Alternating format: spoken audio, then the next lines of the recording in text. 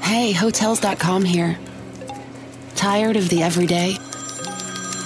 We know a hotel that's ready to unwind this weekend. Book hotels with spas in the Hotels.com app. Find your perfect somewhere. In order to support our show, we need the help of some great advertisers, and we want to make sure those advertisers are ones you actually want to hear about. But in order to do that, we need to learn a little bit more about you. So go to podsurvey.com/counterclock and take a quick anonymous survey that'll help us get to know you better. Once you've completed it, you can enter for a chance to win a $100 Amazon gift card. Terms and conditions apply. Again, that's podsurvey.com/counterclock. COUNTERCLOCK. Thanks for your help. This is episode 12. Aflame.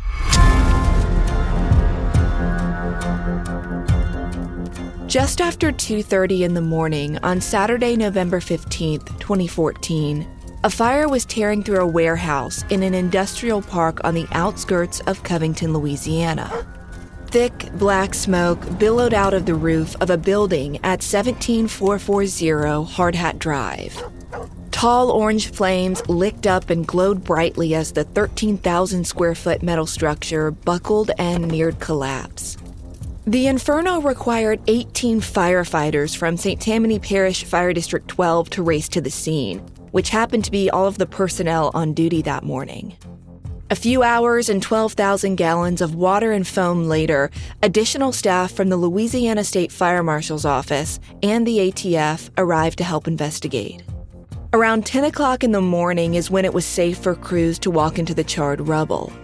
The mounds of twisted metal and debris they saw were obvious proof that the fire had destroyed the warehouse and most of the contents inside.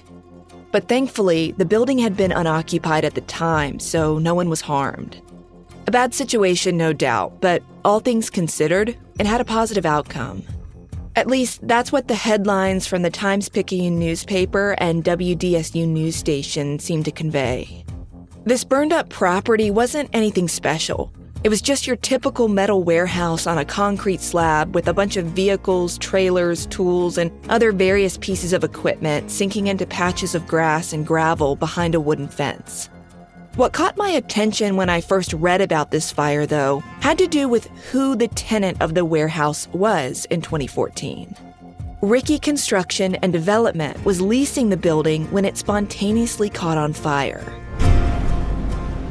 In 2012, before Bruce was murdered, Ricky Construction and Development had been the entity signing Bruce's paychecks. You see, after St. Tammany Parish acquired the assets of Southeastern Louisiana Water and Sewer Company in 2010, the business wasn't really an operable business anymore.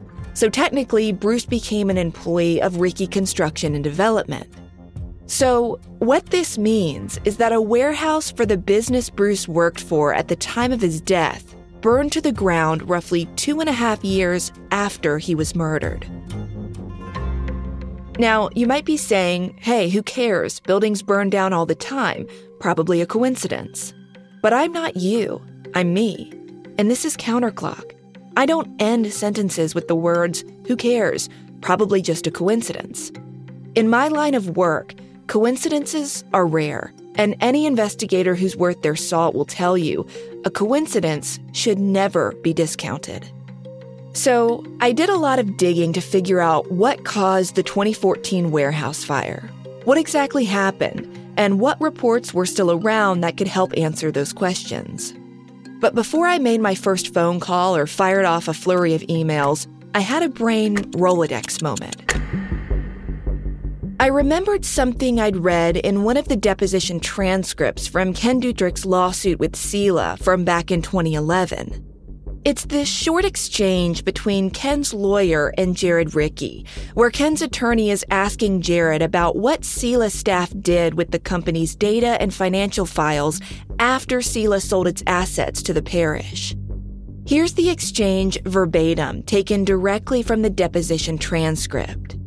Question: when you sold the assets of Sela to the parish, certain of the assets of Sela to the parish, did that include computer systems?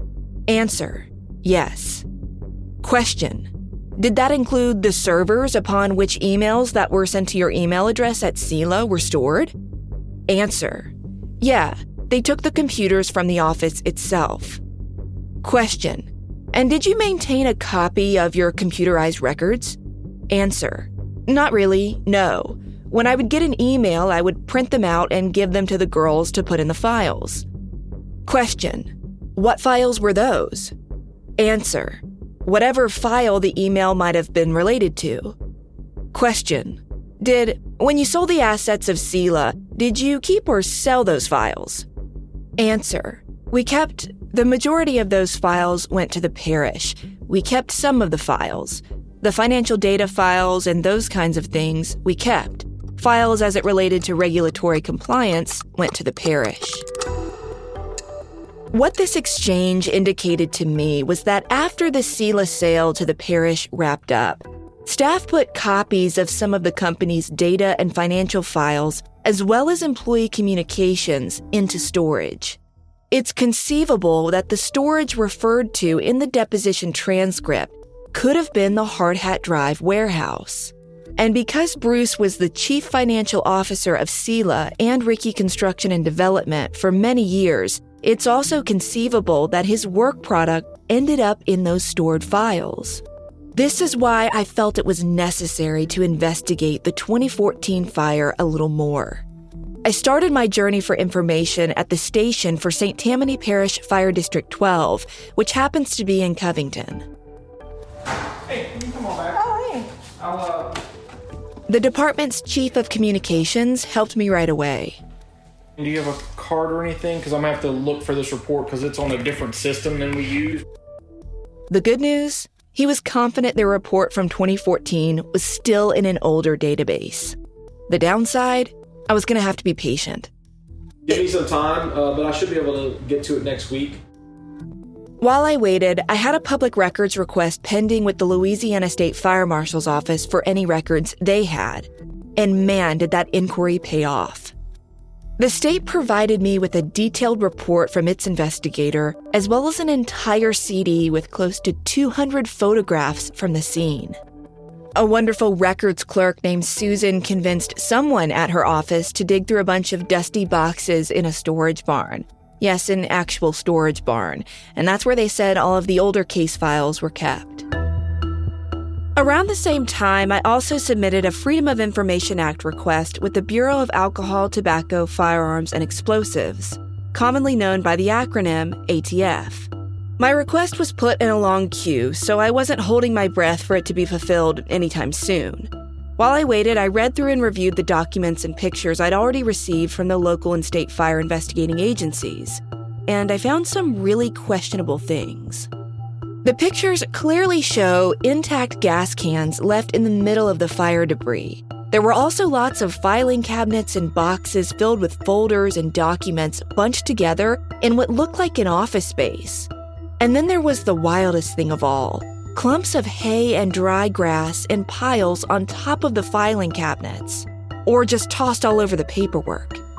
I've put these scene pictures on the blog post for this episode, so definitely go take a look for yourself. What these photos showed was so profound to me that I knew I was looking at something way out of my depth. I don't have a lot of knowledge on what should or shouldn't be at a fire scene, and I'm certainly no expert in what constitutes potential arson. I knew I was going to need to bring in a consultant with that specific area of expertise. But while I made some calls and waited to hear back, I read through the reports I'd received and discovered yet another oddity. Despite initial investigators on the scene labeling this fire as undetermined and in need of further investigation, no further investigation was ever done by St. Tammany Parish or the Louisiana State Fire Marshal's office.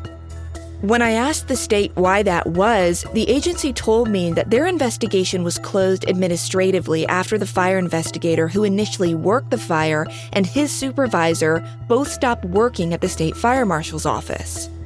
When I asked why the case hadn't just been reassigned to another investigator after those employees left, a spokeswoman told me she didn't know the answer to that question, and the only person who would was an old supervisor who died in 2021. The local fire department didn't have an explanation for me either. They told me it was just closed, just because. No reason.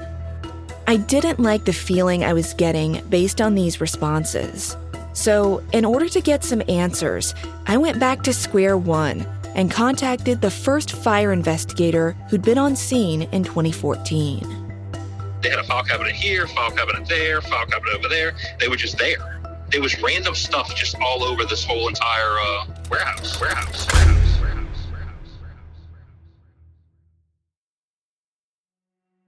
After midnight on July 6th, 2012, 3 teenage girls walked into the thick Appalachian woods somewhere along the Mason-Dixon County line. Hours later, under the glow of a nearly full moon, only 2 walked out. You may have heard about the Skylar Neese case of 3 teenage girls, a pact to kill, and one violent night under the stars deep in the West Virginia woods. But you've never heard it like this. From Waveland, I'm Holly Millay. And I'm Justine Harmon. This is 3. Jason Dyer is the former fire investigator from St. Tammany Parish Fire District 12 who was called to the Hard Hat Drive scene in 2014. He works for a neighboring fire department now, but despite all of the fires he's fought in his career, he remembers what he witnessed at Hard Hat Drive really well, even now almost 10 years later. The fire was still active when I got there. It had a lot of storage. It was mainly used for storage. It wasn't like a warehouse for equipment, like heavy equipment, or for, like a mechanic shop or anything like that. They had a lot of bay doors on it, but they had a lot of storage inside, filing cabinets, building materials, just all sorts of things. They had gas cans that were just located sporadically throughout the building. Some had gas in them, some were empty, and then they had hay that was all over the building. That, really was kind of like, okay, this is weird. You heard him correctly. He said hay, and not just like a single bale of hay. There were small piles of it on top of the filing cabinets and thrown on boxes of paperwork. Hay is something that can easily burn. When it gets in contact with fire, it burns. Well, the way it was kind of spread out, it kind of looks like it was there for the intention to burn something. Jason told me that at the time, he didn't have enough in front of him to definitively rule the fire as arson, because there were also a lot of other things inside and outside of the building that could have been possible causes. Stuff like chemicals, stoves, propane tanks, an electric golf cart, batteries, generators. And because of how hot it had gotten inside the warehouse and the fact that the steel support beams had collapsed over the main scene, it was too difficult for Jason to know if someone had started the fire. The only helpful information he had to work with came from the man who'd called 911. The caller was 53-year-old Calvin Cunningham, a friend of the Ricky family. Calvin told investigators he was living in an RV on the property along with 2 dogs. According to the fire investigation reports, he told authorities that around 2:30 a.m. he'd returned to the RV to go to bed, but then shortly after he dozed off, he woke up and he noticed the video monitor screens for the surveillance cameras on the outside of the warehouse were blacked out. Now, you're probably asking, wait, what screens? Where were the video monitors? The answer is, I don't know. No further details about Calvin's story are in the investigative reports, and Calvin himself never responded to my request for comment. I've called him and left messages, but still haven't heard back. Based on the story he told Jason Dyer at the scene, though, I gather that whatever ability Calvin had to view what was happening on the cameras was some kind of monitor he had with him in the RV. He said when he physically walked outside of the RV to see what was up, he saw smoke and flames coming out of a side door of the warehouse. Surveillance cameras seemed like a good place for Jason Dyer to get more information. They told us that they had cameras set up on the building, and they record. They told us exactly where to find the DVR. We went to that location. The DVR was there. Everything was still plugged in. It was soaking wet. It had heat damage to it. We believe that the chances of getting anything off of that DVR is very slim. But that's what the ATF and all of its federal government lab money was there for, to swoop in and save the day, which it did. ATF took that, and we were able to pull the video. We got the video of it, and that video did indeed show where that fire started from. According to Jason, the video footage showed something he wasn't expecting. The fire actually began on the exterior of the building. If you're facing the building, on the left side, they had a fence, and behind that fence, located right next to the building, the metal building, was a doghouse. And they had two dogs that lived in that house. I'm going to say it's within the first 20 to 25 feet of the front of the building. So it's close to the front of the building. You see smoke start, just all of a sudden, smoke starts coming out of that doghouse. When the light smoke starts coming out, the dog comes out right away. And then you see it just progressively start burning more and more.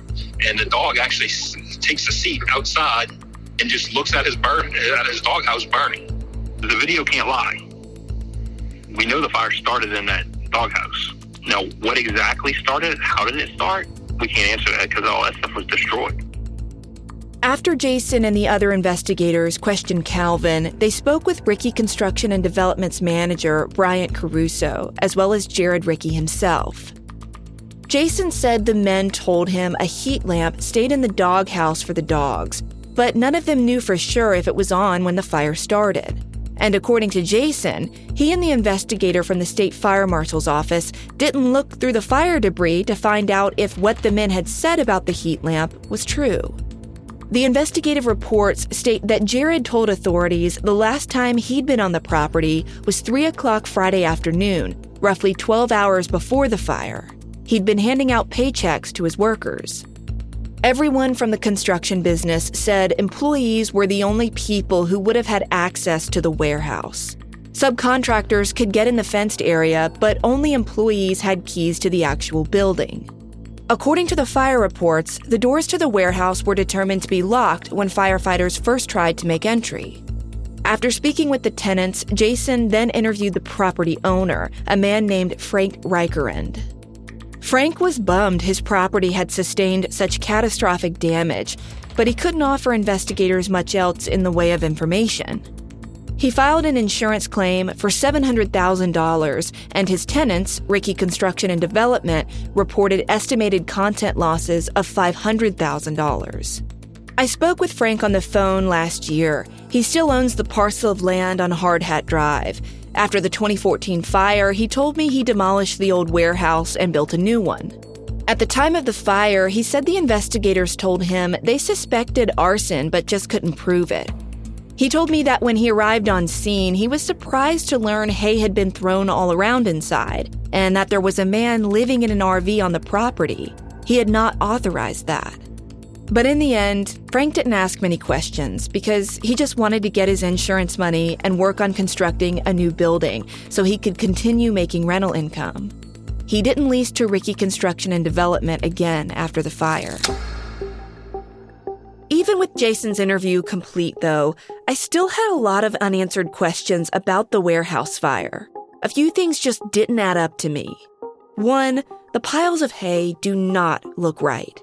And 2, I want to know exactly what the footage from the warehouse's surveillance cameras shows. Based on what Jason Dyer told me, the video seems like it could be really compelling and clear up a lot of things. I wanted to review the clips for myself, but the problem was the ATF was taking a very long time to review my request. Eventually, 9 months after submitting my FOIA, the Department of Justice agreed to release the ATF's case file to me. What I got from the government were 24 pages of responsive material, but no video. To be clear, the video is legally releasable to me, but the ATF stated it was unable to process the video as part of my request at this time. Put plainly, it's choosing not to give me access to the video. So I had no choice but to solely rely on the written reports. And based on the ATF agent who handled this case, What's an absolute fact is that fire crews from St. Tammany Parish were notified about the fire via 911 call from Calvin Cunningham at 2:42 a.m. Fire engines got to the warehouse at 2:45 a.m., which is a response time of 3 minutes and 48 seconds. When the crews arrived, they saw that the inside of the building was fully engulfed, and Calvin reported seeing the same thing when he first dialed 911. What's different between local and state fire investigators' reports and the ATF's documentation is when Calvin told investigators he got back to the warehouse. You see, if you read the local and state reports, they indicate Calvin said he got back to his camper at 2:30 a.m. and didn't see any fire, but then he woke up a few minutes later and walked out and saw fire glowing from inside the building. Now, if that's true, then in the few short minutes between Calvin allegedly falling asleep after 2:30 to when he woke up and called 911 at 2:42, the fire from the doghouse had time to spark and then somehow travel into the warehouse where it was raging by the time Calvin woke up. However, if you read the ATF documents related to this case, they tell a very different story, specifically regarding Calvin's timeline. The ATF investigators' report states that there were multiple cameras on the property. 2 were inside the building that showed parts of a kitchen near an office area, and a few other cameras showed the outside of the building. Also, according to the ATF, there were 2 doghouses on the property, not 1. Anyway, the cameras were motion activated, so there are chunks of time where they were not recording. Their timestamps were also not synced to real time. So the ATF agent who reviewed the footage had to somewhat guess as to when exactly the clips that were recorded were actually recorded. According to the agent's narrative of the DVR footage, Calvin Cunningham is seen arriving at the warehouse property at 12:34 a.m., not 2:30 a.m. He's seen on camera making his way through the warehouse and eventually into the RV at 12:37 a.m. A minute or two later, he goes back into the warehouse's kitchen to get something from the refrigerator, then returns to his RV at 12:48 a.m. 2 minutes later, at 12:50, a camera on the outside of the building shows light smoke coming from one of the dog houses near the front of the warehouse. By 2 a.m., both dog houses are burning.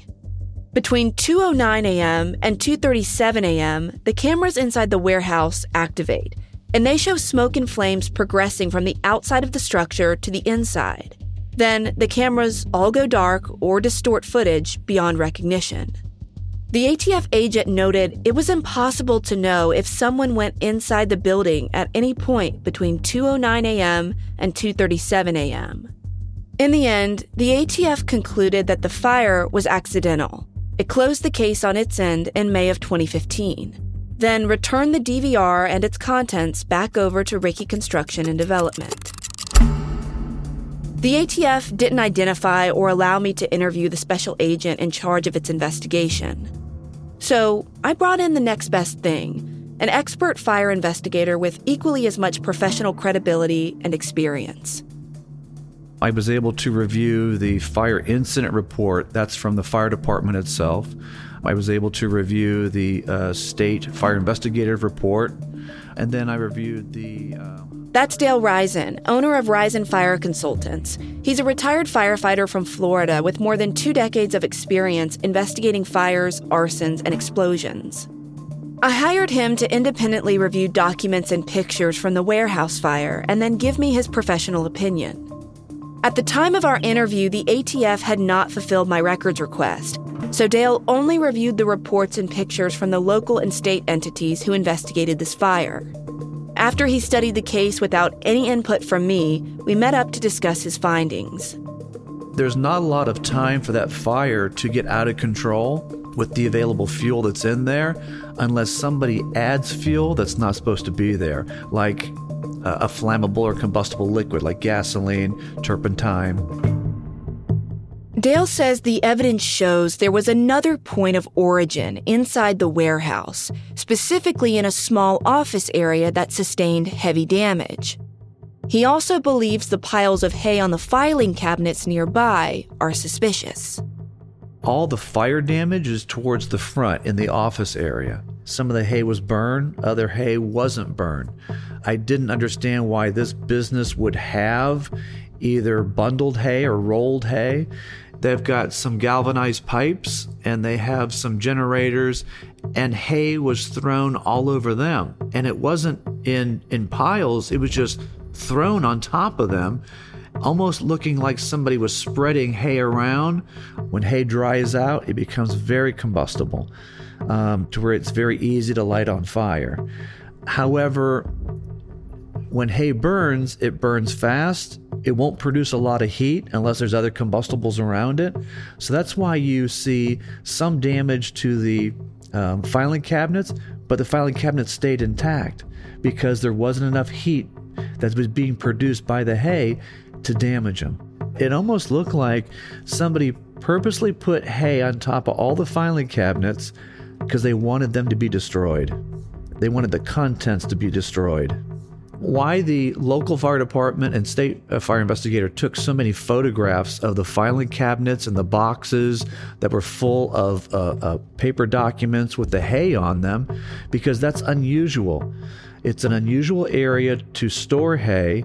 Hay is a very combustible product. It catches on fire easily, and I think they were trying to show anyone that would have looked at the photographs that this is an unusual area and it could have been a point of origin. Something he pointed out about the filing cabinets that I hadn't noticed before is that they're all grouped together in a cluster in the middle of the building. Some filing cabinets, you can't even open up the drawers without moving the filing cabinet. He noticed something else odd about them too. 2 of those filing cabinets, the biggest ones, are on a wooden pallet, and there's a forklift that's hooked up to the pallet like they were moving those filing cabinets. Why were they moving the filing cabinets? If I was on scene as the initial investigator, I would have pulled those filing cabinets open. I would have gone through the documents in the boxes just to see what documents were there. And none of the photographs show anyone opening the filing cabinets and showing the paperwork that was in there, opening the boxes and showing what type of paperwork was in there. I'd like to know if it was things related to the business, like accounts receivable, accounts payable. Me too, Dale. Me too. The red gas cans in various places of the warehouse stuck out to Dale as well. I did see in 2 different photographs, 2 different, look to be 5-gallon plastic red gas cans that you normally buy at a hardware store. And one was sitting on top of some galvanized pipe, which you normally wouldn't leave a gas can on top of pipes. So it's a very unusual place to put it. And the other one was in the middle of the floor of the warehouse, in the middle of the warehouse, which, again, you wouldn't normally just leave a gas can in the middle of the warehouse. You'd have a place to store it someplace in the warehouse. Dale says the fact that the plastic cans weren't destroyed means one of 2 things. 1, the fire never reached their location, so they kind of just sat there unharmed.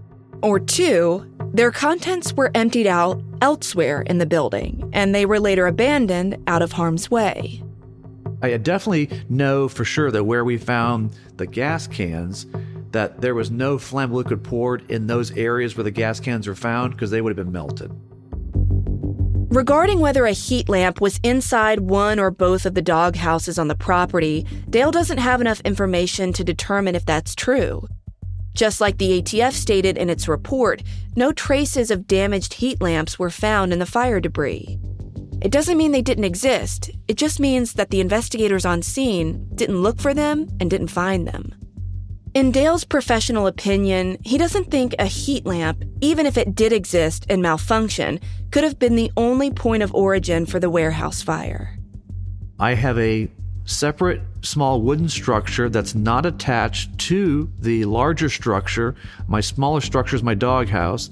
It's not close enough to produce enough heat to that AB corner to start that structure on fire. It would have to be right up against the structure in order to produce enough heat to start something inside on fire. Because we can't see the video, it's unclear how close the dog houses actually were to the warehouse.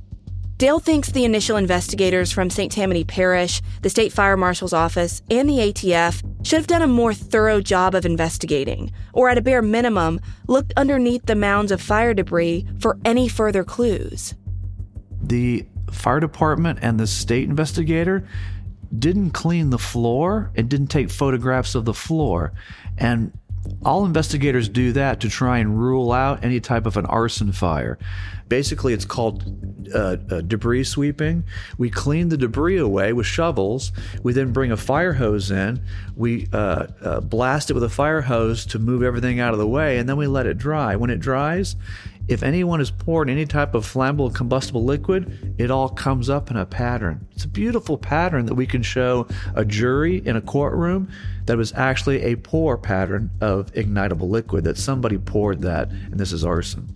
And you didn't see any evidence of that sort of investigative method done in this case? Right. And I couldn't tell if they even looked at the floor and cleaned the floor to look for those patterns because they didn't photograph that at all. And you're supposed to as an investigator. I didn't see anywhere in anyone's report that they took samples, evidence samples. And in that type of a fire, I would have taken multiple samples, at least 6 different samples in 6 different areas. In Dale's opinion, the investigators' interviews with the 911 caller, the tenants, and the property owner were lacking attention to detail as well. That person should be interviewed multiple times to see where he saw the fire first, what did it look like, what did he do in regards to it, what was he doing before the fire, why was he even on property. I wasn't really impressed with him, but it appears that they only interviewed him once. And if they interviewed him more than that, they didn't put it in the report, which they should have. The building owner, we want to investigate them to see how long have they had the structure, do they own the structure outright with the property appraiser's office. If they pay a mortgage on it, are they up to date with paying their mortgage? Because we don't want this to be what we call an arson for profit. They should be interviewing employees of this and asking them, how long have you worked for the business? Has the business been making a profit? Do they have any clients or customers that are unhappy with the work they have done that would come and try and get back at them? Do they have any employees that they've fired in the past 6 months that threaten to, I'll get back at you because you fired me? Again, I don't see where any of that was done in the report either. And lastly, Dale says the investigation into the warehouse should never have been closed without further follow-up. The fact that it was is inexplicable to him. When I hear that Louisiana went ahead and administratively closed this because the lead investigator is no longer with them and the supervisor passed away, if it's administratively closed, it can be reopened at any time and should have been, and they should have told you that they couldn't release the information to you under public information because it's still what? An active case. It's just temporarily administratively closed because it hasn't been worked in a couple years. But if they go ahead and release the information to you, that tells me they've permanently closed it. They don't plan on reopening it at all.